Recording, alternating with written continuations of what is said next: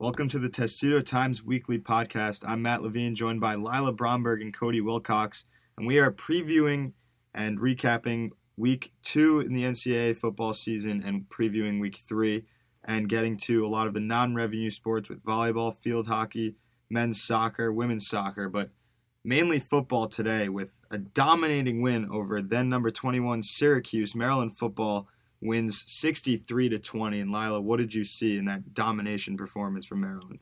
I mean, I don't think anyone expected it. People were kind of roasting Cody and I because our predictions were very off, rightfully so. I think I predicted like 2017. I was going back and forth whether Syracuse or Maryland would take it. It was expected to be a very defensive game. You know, Syracuse was regarded as having a really, really good defense, and 63 points. Maryland kind of blew them out. So it was definitely not what I was expecting at all. And I think it really showed, how good this team can be. We'll see how Syracuse plays out the rest of the season, but I still think that they're, a decent team. And it was a great win. Yeah, and one thing we got right, Lila, is we got the number of points that Syracuse would score correct. We did. They did score 20 points. However, we obviously got the Maryland ones. We were way off in that department. Well, this is the Maryland Terrapins' first time being ranked now. They moved into number 21 in the country. Just yesterday they were ranked. So first time ranked since 2013, and it's their first time ranked this high since November of 2006. So does that shape or show anything to you guys of what this team can do this year? I think it does. It's hard to tell with just 2 games of the season. And I think we'll definitely see. But the fact that they were able to score at least 63 points in 2 straight games, it was the first time they'd even scored more than 55 points in 2 straight games in program history. I think that says a lot. If you look at that, 2006 team, they went 9-4, getting a win in a bowl game over Purdue. And if you think about it, that's a really long time ago. We did a piece coming out today just about what the world looked like in 2006. I was 8 years old. Matt, you're younger than us. How old were you in 2006? I was 6 years old. All right. So Matt was 6. Cody, what? You were 9? I was 9. I was old then. You were old at 9? Yeah. So, that was a while ago. The iPhone had not been released yet, okay? You didn't have Uber or Lyft. You could still play as the Terps in the NCAA football game because that was still a thing. George Bush was president. That was a very long time ago, 13 years, and I think it says a lot about this team. And, they have a tough schedule this year. It wasn't back then in the ACC where the competition, wasn't as tough, but I think we're going to have to see what goes on, but I think there could be something special brewing this year. And before we get into those predictions, one thing I wanted to point out from that past game, most college experts, while Maryland was favored a little bit with betting sites, most college experts and, everyone on game day at least had Syracuse winning except for one person. And this video went a little viral for us on Twitter, and we're going to play that a little bit because everyone seems to be loving this clip right here of just who college football had winning this game. Quarterback is going to have a bounce-back game. He struggled a week ago against Liberty. I like Syracuse in the close one against Maryland because we really don't know how good Maryland is. They just blew Howard out of the waters last week. Okay, now I've got inside info. Come on, that's Matthew McConaughey. Yeah. They locked the Fighting Scott Van Pelt. Oh, yeah. The Terrapins from Maryland. Okay. I'm taking them. The Terps from Scotty Van Pelt. Not so fast. So Matthew McConaughey had the Terps winning. No one else did. He said that he had an inside source, and we've been debating who that source might be. Who are you thinking it was, Cody? I don't know. I really don't know. I think it has to be Scott Van Pelt. You think so? I think it's Scott Van Pelt myself. But, he's always been high on the Terps, no matter if they're winning or losing. And I think he gave, Matthew a little nudge there.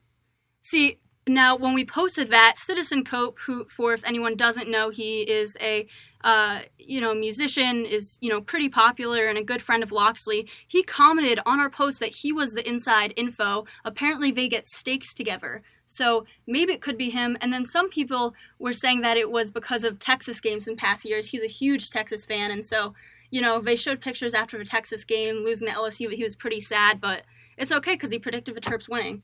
And when Matthew McConaughey made that prediction, you could hear in the background Texas fans giving out groans like, oh, not them again. But I don't know if you all saw, but on College game day, a fan was holding up a sign that said, "We want Maryland." So obviously, Texas knows Maryland for the past 2 years, but I think Maryland's starting to come on their radar a little bit as well.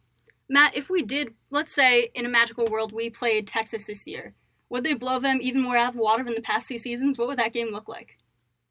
I hate to say it, but I think Texas would win that one because really? It's hard to beat a team 3 times in a row. It's in every sport it's hard to do that. So, and obviously there's a lot of hype around Maryland right now, but I would have to take Texas in that one. A close game.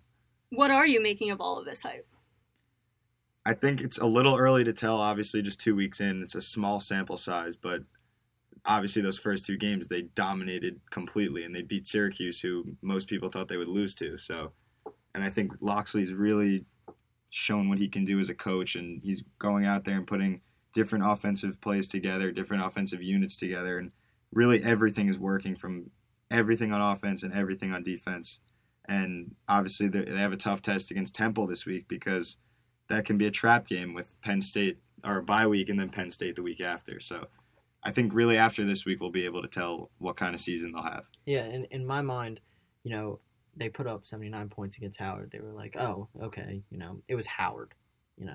Let's see what they do against a ranked opponent at home with Syracuse. Next, put up 63 points, or get the 63-20 win against a ranked opponent at home. And I think most points ever against a ranked opponent. Yeah, exactly. And I think the next thing is like, okay, can this keep up? Can they go on the road and win? So it's a new challenge each week. And so far, I mean, they've accomplished 2 of them. Right, and let's talk a little bit about where the Terps stack up. They're putting up these dominant wins, and it's showing across stats, in FBS football. Right now, they're first in the nation in points per game at 71. They're second in the country in sack total with 12. Fourth in the country in yards per game at 636.5 yards per game. Sixth in the nation in rushing yards allowed per game at 35.5 yards. Yes, that's it. And eighth in the country in third down conversion percentage at 60.7%. So that right there is 5 statistical categories that Maryland is in the top 10 with. Do you guys think that means anything right now, or is it just kind of like a cool stat to have? I think it means a lot, considering they did play a ranked team. Had they played Howard and another very low-tier Division I school, then I would say no, it doesn't mean anything. But one opponent with Syracuse, I mean, they put up 63 points, and their defense was astonishing in that game. So I think these numbers show a little bit of why Maryland has the hype right now. And I partially agree with Matt on that one. I think, it shows what the office can become, but I still think it's a little early to really determine all of that. Especially with the tough schedule ahead. Exactly. I mean, like we said, they're going on the road against Temple, and then we have the Big Ten slate. So I'm kind of curious, not to jump ahead, but I'm kind of curious to see if that holds up in Big Ten play.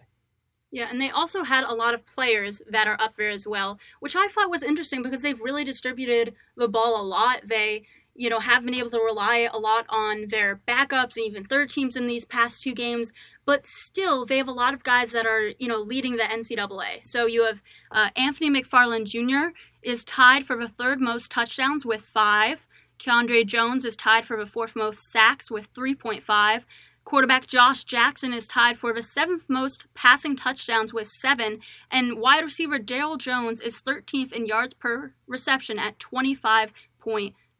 And this is just, I think, a fraction of the Terps' talent. What do you think that says about this team? I think what you just said about it being a fraction is spot on, because obviously these are the big name players and the big numbers that they're putting up, but you got to look at how they're distributing the football. And the first thing I looked at against Syracuse was the third down conversions that they had, and they went to Tyler Mabry for most of those, and it was really just a few yards and he'd receive the ball. So it's plays like that really help your team win, getting the first down and moving the ball down the field. Obviously, when they put it in the end zone, that's what's going to get noticed, but they also have to look at this being just a fraction of their success. And the one thing I noticed from the Syracuse game is Josh Jackson looks 10 times more comfortable in my mind in the Syracuse game compared to the Howard. When he started off against Howard, there were a couple throws that were behind his wide receivers. He wasn't on time with them. And the Syracuse game, he just looked in control of the offense. And especially with the young linebacker corp that we talked about with Syracuse, when you have a running back group with Anthony McFarland, Javon Lee, Jake Funk, everybody, he was able to run the RPO with them, and you can watch it on the film where the linebackers literally run up to the line of scrimmage, and you have wide receivers like Brian Cobbs, Daryl Jones, running slants, and he would go there, and then he would throw it out to Tyler Mabry, as you said, Matt, and the offensive weapons and him taking control in that Syracuse game was really something that I took away from that. And the way that Scotty Montgomery and Scotty Montgomery's making the calls. You also obviously have some influence from Locks, but the way that they've been lining it up, you saw a lot against Syracuse where Loxley has said he wants to put his best skill players in the game. So he would have like 3 running backs lined up, and I think that was really throwing off defenses because any one of those guys can rush, any one of those guys can receive, and so defenses wouldn't know who the ball was going to, and I think that really threw people off. What do you guys think about kind of the creativity with play calling that they're having right now? Because I think that's something that we haven't really seen in past years with Maryland offenses. I think it starts with having a quarterback that can actually throw the ball down the field because, not to be harsh on anyone, but Kasim Hill in the playbook really couldn't pass the ball down the field and have a big play. And he would have a lot of end arounds, a lot of just 5-yard passes, and a lot of rushing in the offense. And now they have running backs who can catch the ball. They have receivers who can catch the ball. And they have a quarterback who can throw the football. And I think that really is where it starts, is having confidence in your quarterback to throw the football down the field. And that opens up a lot of offense because now defenses don't know, will they pass the ball 20 yards down the field? Will they pass a little slant route, as Cody was saying? Or will they run the ball, or even just a dump off to the running back? They can do all of those things, and that really throws off every defense that they're going to face. And I'm with you on that one. They're Josh Jackson good at distributing the ball. They have so many different weapons that you really have to pick one and go with that. But the one thing I would say is every player that we have talked to this season, there's an unselfishness to them. Anthony McFarland said the other day, we all want to eat. So they all want to get the ball spread around. They all want to do what they can for their team in order for them to come away successful. And let's talk about those running backs. 4 running backs combined for 6 touchdowns in that most recent game. Anthony McFarland with 3, including 1 receiving touchdown. Let's talk a little bit about what the running backs did in that game because it was pretty impressive. Well, Anthony McFarland saw the most touches at the running back spot. He didn't see the most yards, though. He had 14 attempts for 75 yards and 2 scores, and then received the ball twice for 45 yards and a touchdown. So he did get that production scoring-wise, and he had many more yards than he did against Howard this time.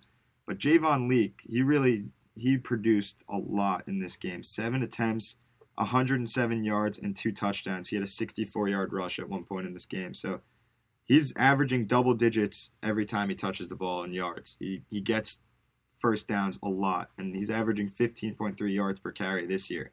So I think he's one of the guys Maryland really has to look at. If McFarland's struggling or even just to throw off other defenses, they can go to Javon Leak.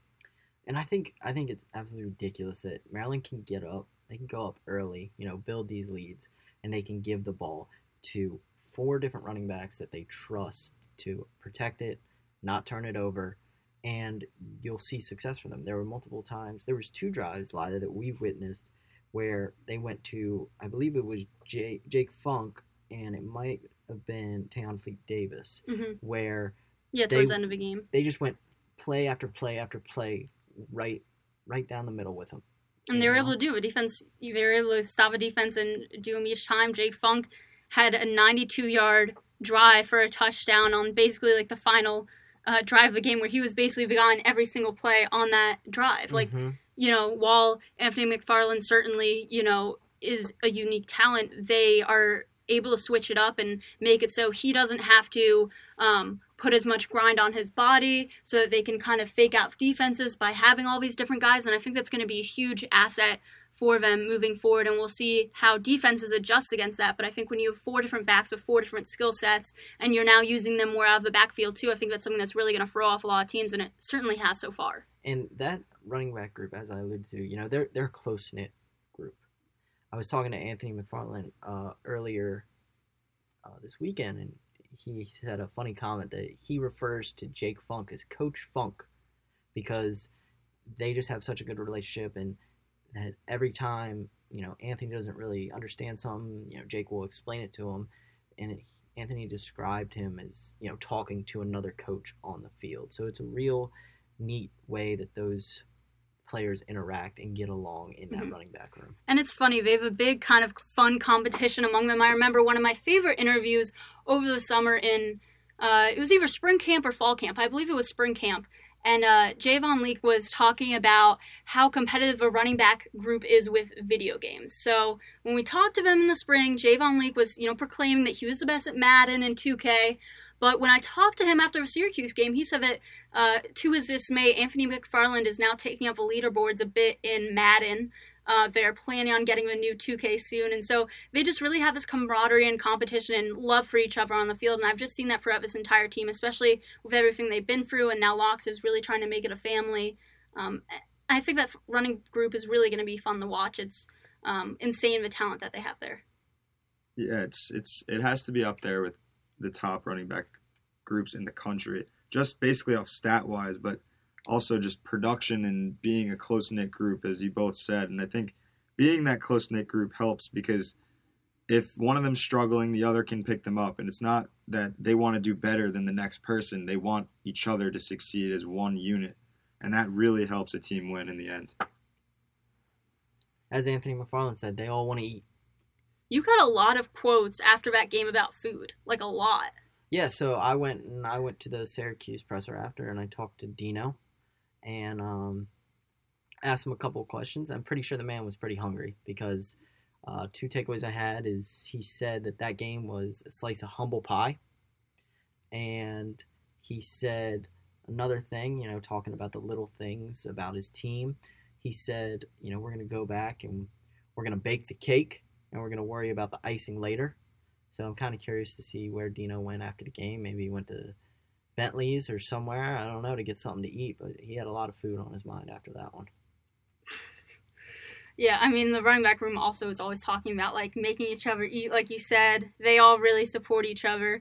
And I think what's also been interesting to watch is all the spread within the wide receivers. I still don't feel like we've had, the team has had a wide receiver kind of step out. But as we talked about Daryl Jones, he's not getting a lot of touches, but he's making the most of them. Against Syracuse, 3 receptions for 70 yards. As we talked about previously, he is 13 in FBS in yards per reception at 25.4. And then you've got, DJ Turner, also 2 receptions, 53 yards. You had Carlos Carrier get his first touchdown. He had 2 receptions for 31 yards. Dante Demas, 3 receptions, 25 yards. And then you mix in the tight ends. And even though a lot of guys aren't seeing, as many receptions, they're getting a lot of yards per reception, which I thought has been really interesting. Well, I think it was the ability to just have a quick pass, and they had a lot of yards after the catch in this game because I think we mentioned a lot in last week's podcast was Syracuse's defense is the top in the country with their defensive line. So they had a lot of quick passes, a lot of quick slants that they did, and that really helped because then they were able to get free. And the linebackers came in to rush the quarterback. So they had the middle wide open, and they'd run up the middle. And that's how they're getting the 2 receptions, 31 yards, or the 3 receptions, 45 yards. Stuff like that really just the quick pass and then the run after the catch. Yeah, and as you said, Lila, Loxley said he wants to get his best athletes the ball. And to do that, as I alluded to earlier, they would go to the RPO where you'd have Brian Cobbs or Dale Jones coming across the middle on the slant. And they've gone to that play very early against Howard and Syracuse, and that has done them wonders so far. So if you get, the athletes, the players, the ball in space, they're definitely going to make the most of it. And Dino said after the game that something he was not, Dino Babers, head coach at Syracuse, said that he was not pleased with his team's effort on missed tackles, and it was something that they had to go back to the drawing board on. I'm interested to see if it continues like this or if someone's going to come out as that top alpha guy in the wide receiver room. Well, I think right now it's kind of a good thing that no one's really been that alpha because we say with the running backs, obviously Anthony McFarland is the main guy, but all of them can contribute. All of them even could be equally as good as McFarland is. So if you have all of the wide receivers producing the same amount, it opens up the field because Josh Jackson can throw the ball to anyone on the field, any side, and defenses will have a hard time stopping that. And now the country is starting to take notice of the talent on this team. As we mentioned, now the number 21 team in the country. And Loxley talked a lot about that this week and how the team, especially because reporters, everyone wants to ask about that, about how they deal with that ranking, how they go forward. Because one thing that I think Cody and I and Sean on the beat really noticed is that Loxley takes after Nick Saban, who he worked with at Alabama a lot. Coming off of this game, he still had critiques for his team. He was upset about, I think, 30 penalty yards, and some other things like that. And Cody kind of explored a little bit this week with that about just the mentality of this team, even after 2 dominant wins and now a ranking. Yeah, and one of the things that happened when they opened up against Syracuse is that the opening kickoff, they had an offsides. And that's just something that over time is just not going to fly. And Loxley said that, things like that, he said, makes my skin crawl. And with them going forward and with them getting tougher opponents, they're going to be more keyed in and more focused. And that obviously, Lila, we've seen this is something special, as you said, going on. Terps are starting to get noticed now. And there's a new era under Mike Loxley. There's a lot of excitement in the program, but they are still staying keyed in. They're still staying focused. And during fall camp, you could kind of see that because when we'd be standing outside waiting for practice, the players would walk past us, Lila, and they'd have some music playing and stuff, and every player came in just ready. It looked like they were just ready to work. They were excited. Up. They were excited to be there. And, it's beating down. The sun's beating down. Like, we're just sweating there, standing there, and there's a real tense focus that is going on within this program. Yeah, and one thing Anthony McFarland said after a game that was in Cody's article, which you should all go read, is that, it was a good win, but we still got a lot of stuff we got to improve on. We still got to get better. I'm not satisfied, so I know guys in the locker room with me are not satisfied, and that's how we're going to proceed. They're not satisfied with putting up over, 63 points in 2 straight games, and that's in mentality that Loxley has instilled. And the thing he talked about with that this week is consistency. Just the way that they practice, not really being affected by scores, but just doing the same thing every week, and just know that they have a target on their back now. And he used, today he talked about kind of comparing the season to this journey, and that, the whole thing of not overlooking it, even though they're having the success they're having. So let's give a listen to that really quick. We're on a journey right now as a program. We're at stop 2 of a 12-day journey. And so if you look at it as a journey, after 2 games, are we happy where we are? Well, of course we are. And I kind of said this to the team. It's like driving from California to D.C. and you hop in your car and, day 1 and day 2, you pull up and, are we happy we're in Phoenix? Yeah, we didn't get a flat tire. We didn't have an accident, but it's still only day 2 of a 12-day journey, which means we got a lot of the trip left. And so we're happy where we're at, but we also understand that there's so much more to the journey. So with that, a lot more to this journey. Let's briefly talk about what that entails. We're going to get to Temple in a little bit, but after seeing how this team performed against a ranked team in Syracuse, how do you think they fare against some of these Big Ten teams? Is that, part of that journey that he's talking about is facing those top teams, facing Michigan, facing Penn State, Michigan State, Ohio State. After what you've seen through 2 games, has your predictions for the season at all change, or your perception about how they can go up against those teams, does that change at all? Well, I think it has changed a little bit for me, but then I always think back, and it's just 2 games, as Loxley said, just 2 steps in the journey. So I have to give it a few more weeks before I say, can they beat Penn State? Can they beat Michigan? Can they beat Michigan State? Nebraska even. All these teams that they're going to face in the Big Ten plays, it's the Big Ten East. They're very, very tough teams that Maryland will face. And I think it's just too early to say whether they can compete with them or not. Obviously, they have the top scoring offense in all of the country right now. So that's impressive. And as Loxley said, they are happy with that. But I think I really like what Loxley's saying. He doesn't want the team to get ahead of themselves and say, oh, the season's done now. We already did what we want. No, they didn't do what they want yet because there's still those 10 steps left in the journey. And I think what Loxley's doing is really making sure they stay focused. They can be happy about their wins so far and their rank right now, but when it comes to practice and game time, they have to prepare. No matter who they're playing, they have to prepare the same way. Yeah, I agree with Matt in the sense that, it's too early to tell. However, at the beginning of the season, I did pick Maryland over Penn State and Michigan. And everyone thought you were crazy, but now maybe you weren't. I got some heat for it. But maybe you have some intel, too. Who's your inside source? I don't know. Scott Van Pelt, we'll go with that, because he was Matthew McConaughey's, right? So I think it can be done. I mean, we saw this past weekend, Army and Michigan. Anybody can be beat on any given Saturday. So I think it's possible as long as the Terps are able to stay healthy and they continue to stay focused. I think it can be done. And one thing that I just pulled up that I tweeted this week, which I think is really interesting, while Maryland is ranked 21st, that is actually the lowest ranking of any team in the Big Ten East. I was comparing, everyone says the SEC is so dominant. If you look at the SEC West and the Big Ten East, they're pretty comparable. The Big Ten East has, you've got 5 teams ranked in the top 25, and Maryland faces all of them. Number 6, Ohio State. Number 10, Michigan. Number 13, Penn State. And number 18, Michigan State.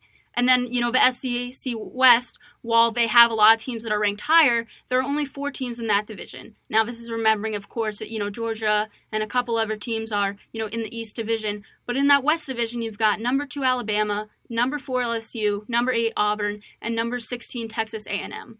The talent in the Big Ten East, there's a lot of talent, and they play every single team. So, like you said, I think that while there's a lot of optimism right now, and it really makes you think, I think you don't know till you know, but it's certainly a positive sign. And with that, we'll go back to one more clip from Loxley here at this week's presser of now how he takes this team with the right mentality moving forward of now having a number next to his name. He has experience with that from being at Alabama. The thing we're trying to feed into the head of our players is that, the success that we've had is, again, based off of us understanding the habits and behaviors it takes to go play and take advantage of the opportunity that we have. And we also know that because of, as we continue to create this identity and we continue on this journey, that we won't get everybody's best. I mean, we're not going to sneak up on anybody. Temple, I'm sure, because of how we've played the last 2 weeks, I'm sure we'll get the best version of Temple. And, my job as the leader of the family is for them to get the best version of us, which we found that the recipe to us being able to play the way we played the past 2 weeks is the consistency of how we go about our work. And, the consistency precedes the intensity. Everybody can get up to play a ranked opponent, but now for us to be a successful program and build on it and continue on our journey without the adversity, we've got to have the consistency of what we do each week to have the results that we want to get on Saturday. What do you guys think about that saying from him? Consistency precedes the intensity. Well, I think if you look at the past 2 weeks, they are being very consistent. And if they stay this consistency that he's talking about, they should be a successful football team, although they do play these top teams in the country in the Big Ten East. If they are consistent, I think Cody said if they stay healthy, obviously they lost Ja'Shawn Jones already, and they've lost a couple other guys, but if they do continue to stay healthy from now on and stay consistent, they should be able to compete with those really, really tough powerhouse teams. Yeah, and when you get into a groove, when things become consistent and you win football games, it makes things a lot easier. Everybody's a little bit more happier. Things go along great. But I like, as we say, the focus mentality. But like you said, Lila, they're going to have a target on their back now. People have taken notice to Maryland. They know what they're capable of. So now that happens, they have to come in every Saturday and play whatever team they're going to play, whether it's Penn State, Temple, because now their notice are going to get the best of them.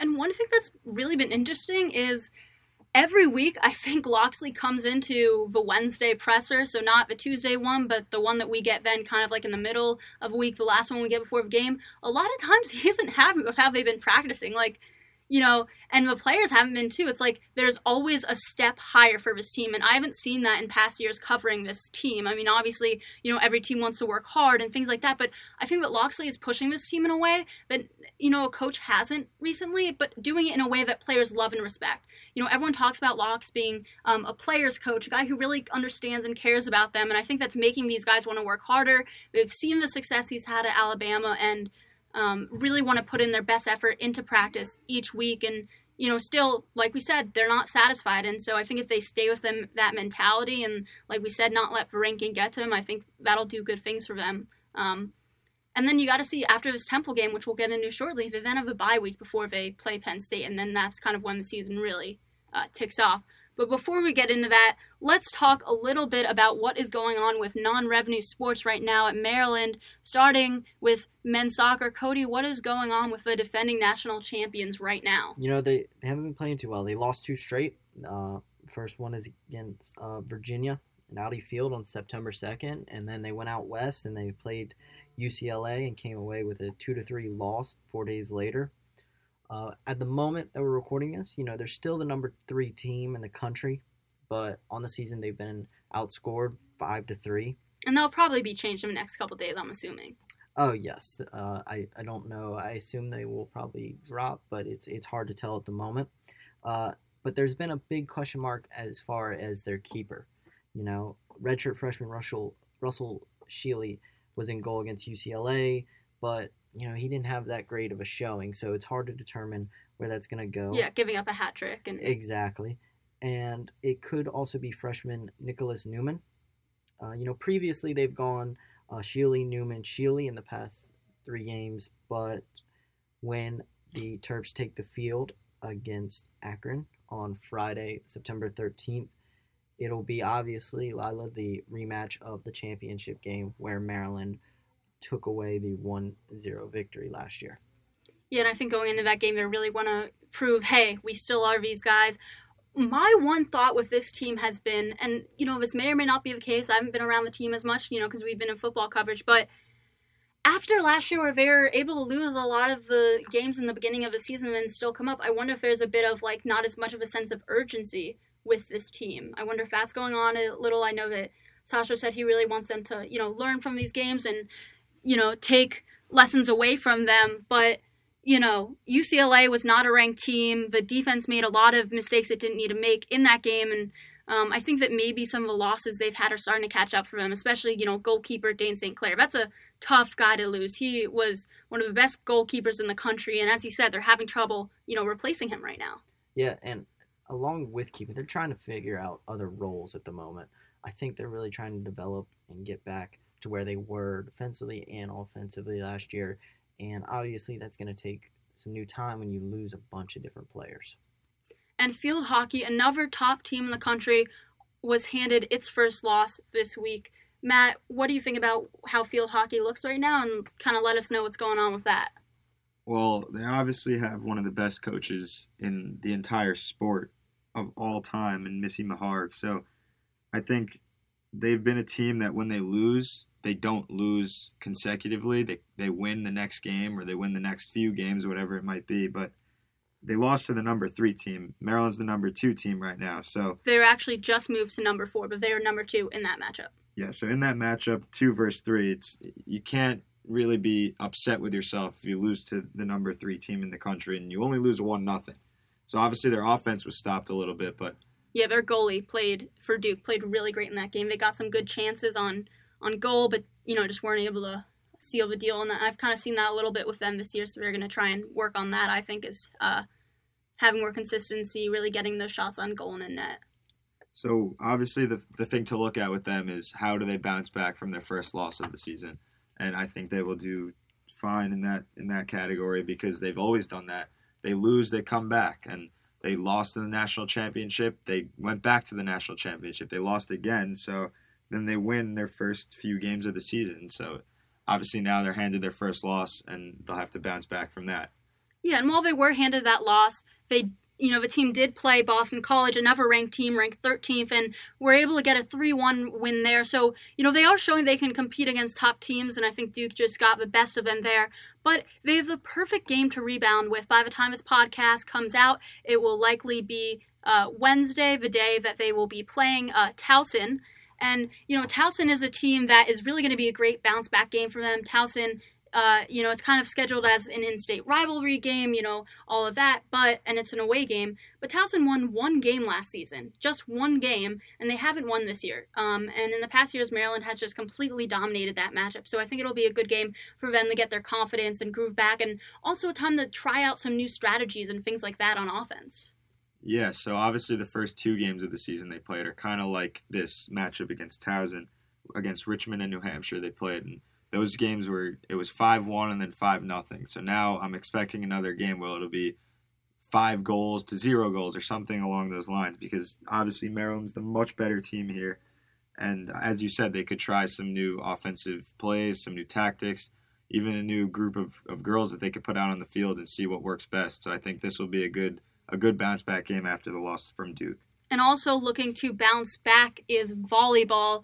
They started off the season, the Terps started 3-0, looking to reach the NCAA tournament for the first time after being on the bubble the past 2 seasons. But then this weekend at the UTSA Classic in Texas, they went 1-2 in games, only winning 1 game in that tournament, and now are looking to bounce back with a home tournament.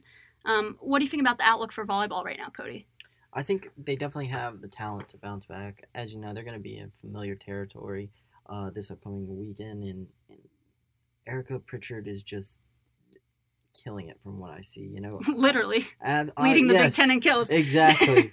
And then you also have other players like Katie Myers leading the Big Ten in blocks with 38, and Sam Snyder with leading the Big Ten with 14 aces. So I think, and that's a stacked conference with a lot of talent, so that says a lot. Exactly. So I think they definitely have the talent, and as they go about, it'll be interesting to see how they respond along with field hockey from that weekend where they went 1-2, experienced their first taste of a loss.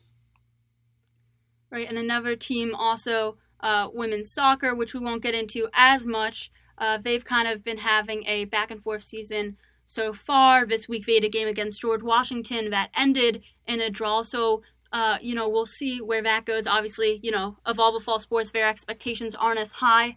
But they have had more offensive production this season than I expected from them. So it'll be interesting to see where they go. Now let's get into what everyone is, looking forward to, the game this week against Temple. What can we expect from this matchup, Cody? Like I said, it's going to be their first true road game in an NFL stadium, which will be pretty exciting for some of the players. And as they go about, they have a 7-2 all-time record versus Temple. Last season, obviously, they lost in Week 3, 35-14, where Maryland didn't have a single offensive score in that game. Obviously, I think we can expect that'll be a lot different this go-around. Lot different team, lot different talent. But you have a team that has a veteran quarterback, that will get into a veteran linebacker group that we'll get into. So I think it'll be another great test to see if that Maryland football team can take another step up. I think as well it'll also be a great test for them. Obviously, same week last year they lost to Temple. That was in Maryland, but they can't overlook this game, and I think Loxley's doing a very good job so far of forcing his team to look at this game as the next step in the road and not look at the one after that, which would be a bye week and then Penn State. They have to look at this game as the one that they have to play this weekend, and they have to practice like they're playing anyone else. They just can't pretend they're playing, we're playing Temple. They can't think to themselves that they're going to go in there and just steamroll them, because then things will go wrong for Maryland. So the mindset has to just be go in with like you can play anyone on any day, and just obviously the consistency that Loxley's been talking about. If they stay consistent the way they have the past 2 weeks, Maryland should have no problem going in there and dominating Temple. And I think that last year they did overlook them a bit. I mean, I wasn't, in that locker room. None of us were, but I think they did a bit going into that game. And one thing Loxley said that I thought was really interesting after the game on Saturday, he said, "I've been around here for 10 years and we've played Temple quite a bit and they've been dogfights. And, our expectation is that we're going to get their best and that'll be a tough, hard-nosed game." And, the games have been like that in the past, and I think this year you might see more of a dominant showing from Maryland than you have, but like you said, I think they're coming in with the right mentality, not overlooking. They know that they're going to get their best from Temple, especially now that they are ranked. And looking specifically at Temple, I talked to Josh Jackson about this today. It's interesting because Maryland doesn't have a lot of film to go off of. The Owls are coming off of a bye week after taking a 56-12 victory over Bucknell, which is a very low FCS team, probably even lower than Howard in week 1. They had 507 passing yards in that game, and because of that, one game they ranked first in the country in that category in passing yards per game, and they're under their first year under head coach Rod Carey, who's previously the head coach at Northern Illinois. So there's a lot of unknowns, and I think that might be interesting with how they prepare for the game this week. Yeah, you alluded to it, Lila. They have a bye week. They only played 1 week of football, so they're fresh. But I'm curious to see if that's also a disadvantage for Temple, only having the one game under their belt when they come into Maryland. And as I said, head coach of Syracuse football, Dino Babers, said we didn't have a lot of film on Maryland, because Maryland didn't show all their personnel groupings against Howard when they took out, Josh Jackson and put in Piggy. And so I think Maryland will have a similar situation as they go against Temple. And what can we expect from the talent of Temple, Matt? Well, I think they have something to prove here. They dominated 56-12 over Bucknell in their first game, and then they didn't play anyone. So now they're coming here and they're hosting a ranked team in Maryland. And they beat them last year, so there's probably a lot of hype in that locker room to go out there and beat a ranked team. And I think they have to put their best performance out. They have a lot of skill. Cody mentioned a veteran quarterback and their linebacking group, but they have to perform to the best of their abilities to go out here and beat the 21st best team in the nation. And one thing I thought was interesting about the Temple's quarterback, Anthony Russo, Loxley mentioned him this week, saying that, he as well as their wide receivers are pretty dangerous. Russo had 4 passing touchdowns and 1 interception in that first game of the season. But one thing that Marcus Lewis told Cody today is that he's more of a pocket passer and not as mobile, and that's something that they're going to try to really put pressure on. What do you make of, Temple's offense? It should be interesting. Like you said, he's a veteran quarterback. The defense has been getting after the quarterback a lot recently. A lot more sacks in recent years for Maryland. Yes, and with their top 2 running backs from last season, Raquel Armstead and Rob Ritrovato. We're sorry if we mispronounced your name, Rob. Yes, but with those players back from last season, it should be interesting. But another player, Lila, that I found out that they're trying out at running back is their star middle linebacker, Sean Bradley. A linebacker. A linebacker, yes, who had 3 carries for a total of 9 yards against Bucknell, and prior to that, he had 5 carries for 34 yards in his career, and that should be something to really look forward to and see if they do something like that. And the Philadelphia Inquirer also reported that prior to the Temple's home opener, that a source confirmed to them that Bradley carried the ball, quote, 17 straight times and showed a great skill and determination during one of their closed practices. Yeah, that'll definitely be interesting, especially with the pouncing defense you have of Maryland right now. Shaq Smith was out for the Syracuse game, and Loxley said today that he is expected to play this week. He said in the press conference after that it was really just kind of, a little bit of a sprain, and, he had sat out Friday but practiced the rest of the week, and it was really more of a precaution. They didn't want to risk it. But Keandre Jones still dominated in that game. Like we said, he has 3.5 sacks so far, which, is up there in the NCAA. It's tied for 4th. So I think now that you have both of those guys back in there, it'll be interesting to see how he goes up against those guys, especially if this guy is a previous linebacker, because, they're familiar with their body type. there's a lot of familiarity there, and I think it'll be interesting how they go up against him. And it seems that, with having those two running backs graduated and now having to rely on other pieces, they've relied on the passing game a lot. And I think that that's one area that Maryland has struggled a little bit with this year. Like we said, they've one of the best rushing defenses in the country, but, they gave up some, big explosive plays to Syracuse, even though they were able to make the stop, so that didn't always hurt them. Syracuse did get a decent amount of touchdowns on them.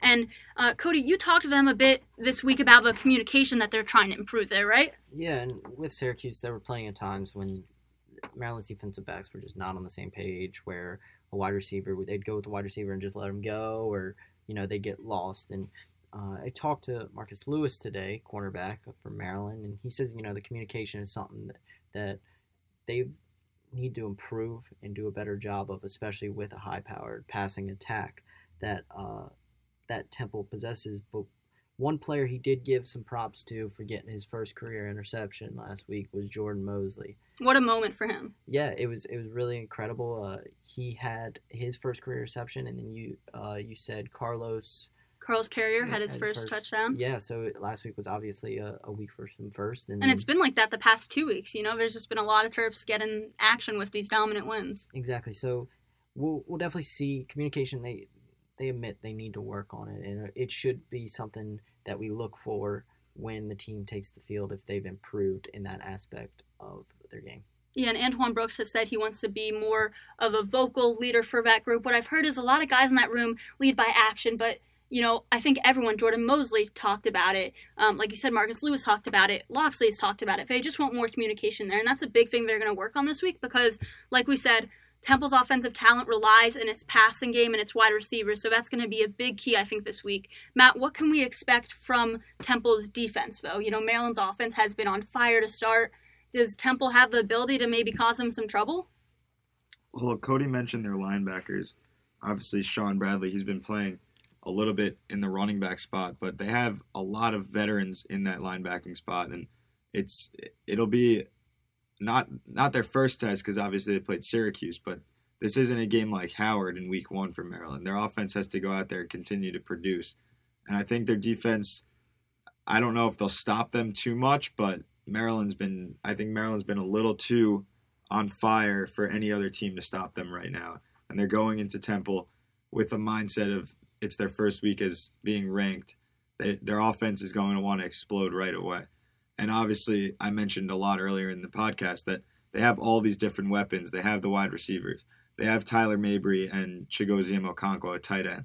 They have the 4 running backs who combined for 6 touchdowns last week. So it's just all over the field for Maryland's offense. And I'm not sure Temple's defense can really keep up with that and how much film they really have to study for Maryland. And one thing we haven't talked about yet on this podcast is we talked about going into last week that it was going to be a huge test for the offensive line. And I think they passed with flying colors. Going up against that tough defensive line in Syracuse, they, weren't able to really let them get to Jackson as much. While he did have that one kind of interception being rushed, I thought they did a really good job getting the ball out quick and, has been working well with the offensive line. And one thing then you have on Temple that also I think might go Maryland's way is the player that caused the most trouble on defense for the Terps last season, Michael Dogby, has graduated. He was a linebacker and he was a big problem, putting up 7 tackles, including 3.5 for loss, 2.5 sacks, and 2 forced fumbles last year against Maryland. I think having him out while they still have a ton of talent there might work in Maryland's favor a little bit. What did you think of the offensive line and what can we expect from them this week, Cody? They did a great job. As Matt and I have mentioned multiple times during this podcast, Josh Jackson has been doing wonders with the offense, distributing the ball, and if the Terp offensive line can keep him upright and keep him out of harm's way, I think the distribution will continue to happen.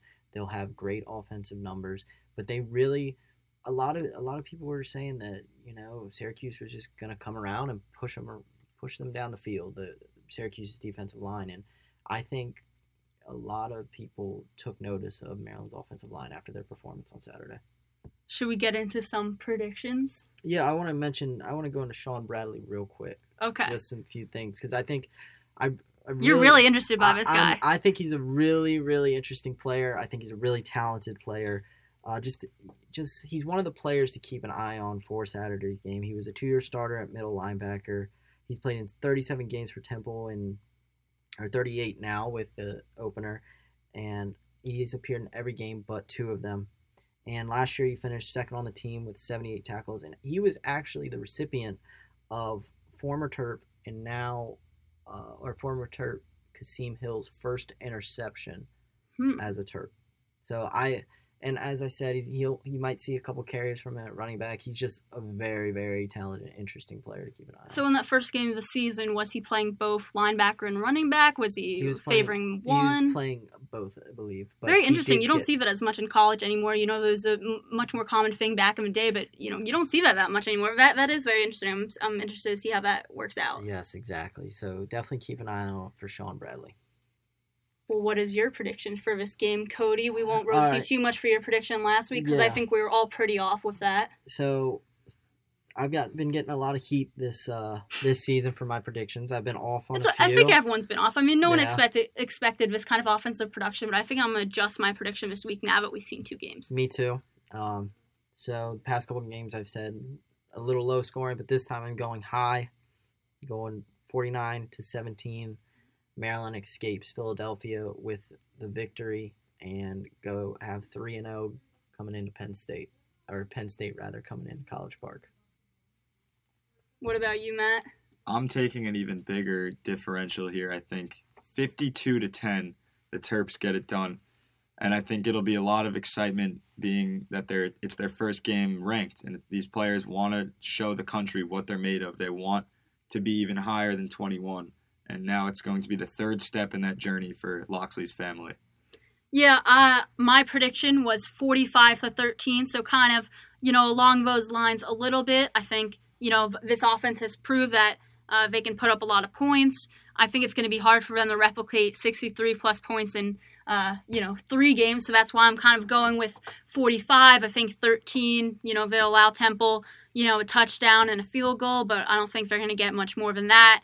And they'll leave Philly with the win. I think the thing you said, they want to show that they were ranked for a reason. They know they have a target on their backs. And then this is their first game before going into Penn State. And the SID was telling us today that there have already been 8,000 student ticket requests for that. That was what he said, right? Yeah, 8,000. Yeah, so while they aren't looking to the next week, they've said, we're not thinking about that. We're focused on this week. I think looking in from the outside, if they can put up another big win, 45-13 is still a dominant, big win, same with your guys' predictions. If they can do that, that really makes a statement going into Penn State. And Wes, one of our football play analysts with us, he and I were talking the other day, it is a shame that Penn State game is on a Friday night because I think if that's on a Saturday, you get game day in College Park. I certainly agree with that because that week, I think it was Washington or Washington State might be the other candidate to host game day. Not many games in that week are spotlight games, and this one is, but obviously it's on a Friday night, so it's impossible for game day to come to College Park. Do we get a game day in College Park this year? Maybe the Michigan game? If they beat Penn State. I think if they beat Penn State, we might get a Michigan game day. If they beat Penn State, I would say that they have to bring game day here because I don't know another team in the country right now that's as exciting as Maryland. It was actually interesting. I think it was a reporter, not Sporting News, some sports site, wrote actually an apology letter to Loxley and the Maryland team for underestimating them, which I thought was very funny. Sports Illustrated is now doing a bunch of articles on them, so it's also going to be interesting how they handle increased media as well. This should be an interesting game this week. We will be traveling to Philly. We're going to finally get Cody a good cheesesteak and put that issue to rest. And have our first road trip of the year, which I am very excited for, despite having to get up early in the morning. Yeah, it'll be fun. As I said, I'll probably get some heat for this as well, but I'm not a big Philly cheesesteak guy. I think I've had better at other places. So where are we going, Lila, to get one? We're going to go to D'Alessandro's because you said you've not had that yet, and I think that's one of the best cheesesteaks in Philly, so we're going to prove you wrong and show you how great Philly cheesesteaks are. Yeah, so we'll definitely keep you posted on that, and fingers crossed. We might be doing a little vlogging of Cody's first time, trying a D'Alessandro's cheesesteak, showing him that he's made some errors in his ways. Sounds good to me. So stay tuned, obviously, for all the coverage from that game and all the coverage from every sport this week. A lot of field hockey on slate this week. They have 2 games. Men's soccer picks back up against Akron. Volleyball gets a lot of action. But stay tuned with Testudo Times for all of that. And obviously Cody trying his first Philly cheesesteak. Stay tuned for that too. So thank you for joining us on the weekly Testudo Times podcast. And we'll have more coverage next week. Stay tuned through all the coverage on Testudo Times for Maryland against Temple in Philadelphia this weekend.